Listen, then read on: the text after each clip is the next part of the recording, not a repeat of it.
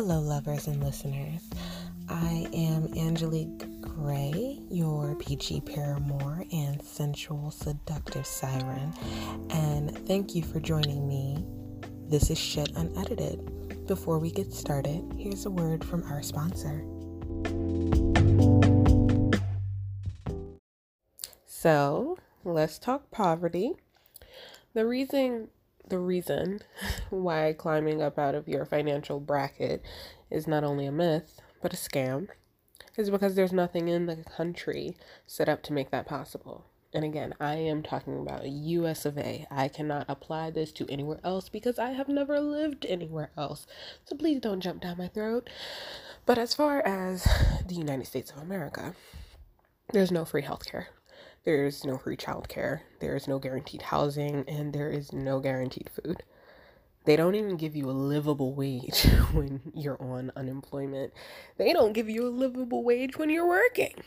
So you end up behind after being on a social security net that was supposed to catch you. So let's break down some of the myths about poverty. The idea of the welfare queen, besides being racist, is completely and statistically untrue. While it is possible, we all know someone who takes advantage of the system. The majority of people on assistance need it. More than 70% of Americans do not have $1,000 in savings. And if you've ever had to fix a car, you know that even your car breaking down can be more than $1,000. So if they don't even have that, what are they supposed to do? This means that it would take most Americans only a month before being completely crushed under their debt. That's one layoff. There's a waiting period for unemployment of 2 weeks in most states. That's one medical emergency, and that's one death from being destitute and in serious need. The other misconception is food stamps, right? That people sell it and scam the government. So let's clarify a few things about food stamps. That they are different in every state, but in the majority of states, you can only use them on food. And that's not hot food you have to prepare, or fresh food. You can qualify for food stamps and still only get the minimum amount. I do know someone who got $6 a month, and I know someone who got $16 a month. Furthermore, what the government counts as theft or fraud is what many people need to do just to get essentials that are not covered by EBT. All right, so let's break this down. If you have a baby and you need formula, but you also have but you also need diapers and bottles, you can go to WIC to get your formula. But now you need money for diapers and bottles. So if you have extra food stamps and you know somebody that will give you 75 cents on the dollar for said food stamps, you can now use the cold hard cash to buy the bottles and diapers you need. And they can get food for less money than they would have spent if they paid cash directly to the store. Okay? Now, under the circumstances, this makes sense, right? You have a baby, you need to feed them. All you have is formula, but no bottles and no diapers. Of course you're going to trade your fucking food stamps for bottles and diapers because you can't buy them directly with food stamps. But technically speaking, your food stamps are what pay for these bottles and diapers. Cash is king, okay? And the government is not typically giving us cash. So what you have to do is essentially commit fraud in order to get essentials, because that's what that is. For clarity, giving someone your food stamps is fraud, even if you don't take anything in exchange, right? If I was on food stamps and I let my cousins use my card, this is considered fraud. If I bought groceries for a roommate with food stamps and they gave me money for gas, that's considered fraud. These are such gray area scenarios, okay? And they just make sense if you're in them. But to the government, that means that you deserve to lose any assistance you're on for doing it. Because if you commit fraud, or let's be clear, if you're found out to have committed fraud, you are cut off from all future government assistance, okay? It's heartless and it's cruel.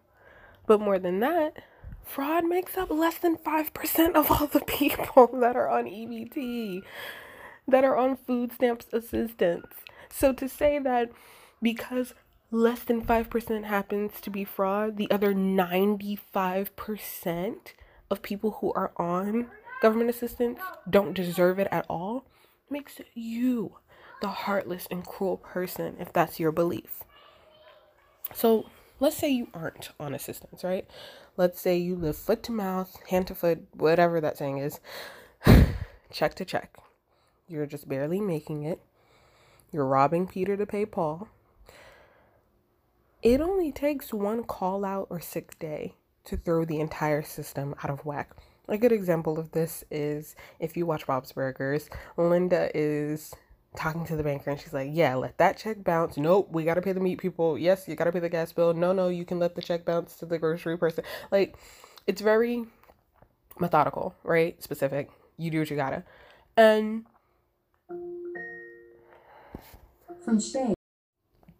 So this is your life, right? You're living check to check and you're extreme budgeting, but your kid gets sick. Now you either have to pay somebody to stay with them or take the day off. Now you're screwed.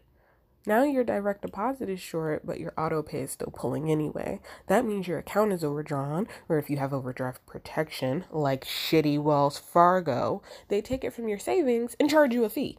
Okay, so now you've been charged for not having money in the first place. No. For Wells Fargo specifically, you can tell this is from personal experience. You're charged for them taking money you had in your savings to put in your checking, even though it was your money that they pulled in the first place. They didn't front it to you, but they charge you a fee to do this. Do you know what that does to a poor person? You've pushed them back even further now. They have to play catch up for the next few months or do overtime and work ungodly hours. And that, of course, means missing time with their families and their friends, which is known to have a terrible effect on one's mental and physical health. And of course, we can't change the entire baking industry right now, but this is just all the different ways that the system is stacked against poor people. It is systemic. Or if you're one of those people, systematic, whatever. It's both, actually. So let's move on to credit scores and histories. In no other country is a credit score thing, to my knowledge. If I'm wrong, please correct me. Angelique Gray on all social media. But here in America, it is the thing. It determines your social status. It determines how lenders, creditors, and renters treat you. But more importantly, what they charge you. So let's talk about how being poor in turn makes your credit history bad and how in the long run it costs you more money to be poor. Let's take the previous situation of the overdraft payment. Let's say it was your credit payment that fell through the cracks and either didn't get paid or got paid late. It's not that you can't pay it off, it's that you can't do it in the time frame given to you by the creditor, but that's a ding against you. So now, even though you pay every month, you don't pay on time. Boom, bad credit. All right, Mr. Bad Credit, you want to buy a car. But you need a loan. Your loaner sees you have terrible credit and gives you outrageous interest. You think you can find better interest somewhere else, so you loan shop. Wrong answer. You've now had 3 or 4 hard inquiries, which many people don't even know is bad for your credit.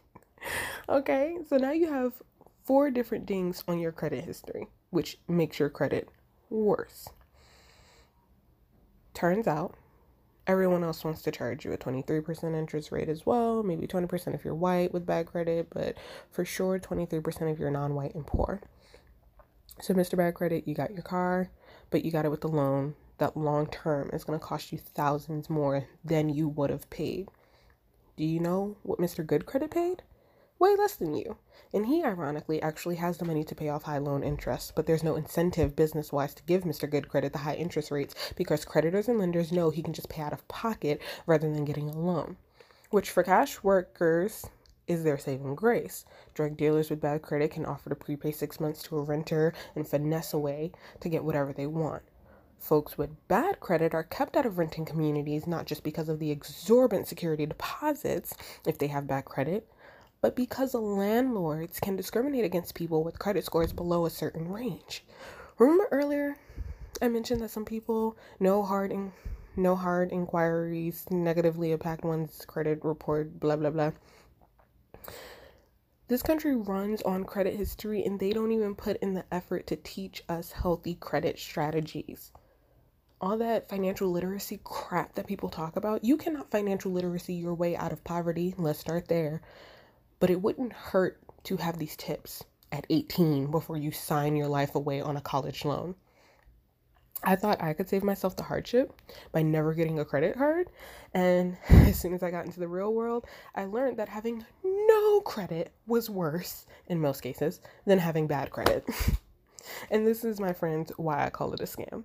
The credit system is built upon the interest poor folks pay. The credit industry is the sleazy used car salesman in Matilda. It's full of treachery and trickery, and it's a losing game if you're poor. And are there other ways it is expensive to be poor? Off the top of my head, I can think of medical issues.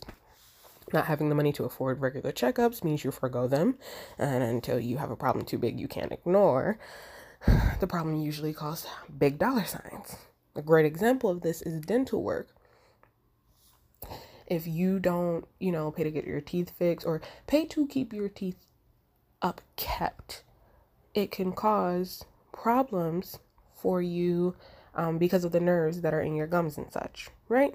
So it can cause long-term harm to your physical well-being because you couldn't afford to see a dentist, because that's somehow different than regular medical insurance.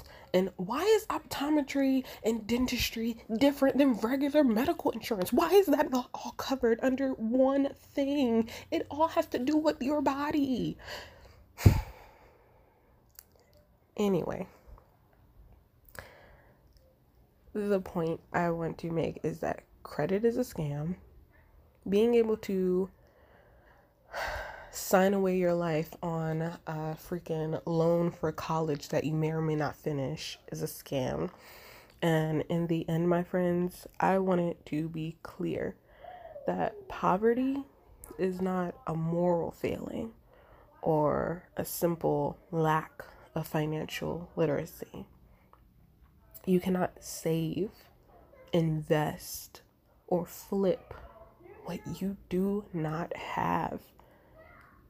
You cannot financial literacy your way out of poverty.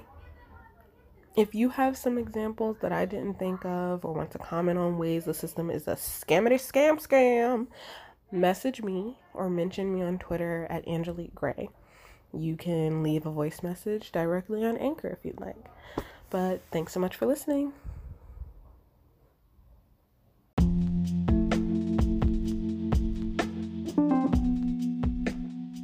If you want to help out with this show, become a monthly contributor. You can give as little as $1 a month or as much as $9.99 a month. And no matter the amount, your help would sustain future episodes. Just click the support button in the description. And if you want to support me in other ways, buy my goodies on NightFlirt or email me about custom content just for you. My Cash App is Mocha Kisses if you just want to send me a tip. I thank you so much for your support, and I hope you guys are staying safe. Ciao.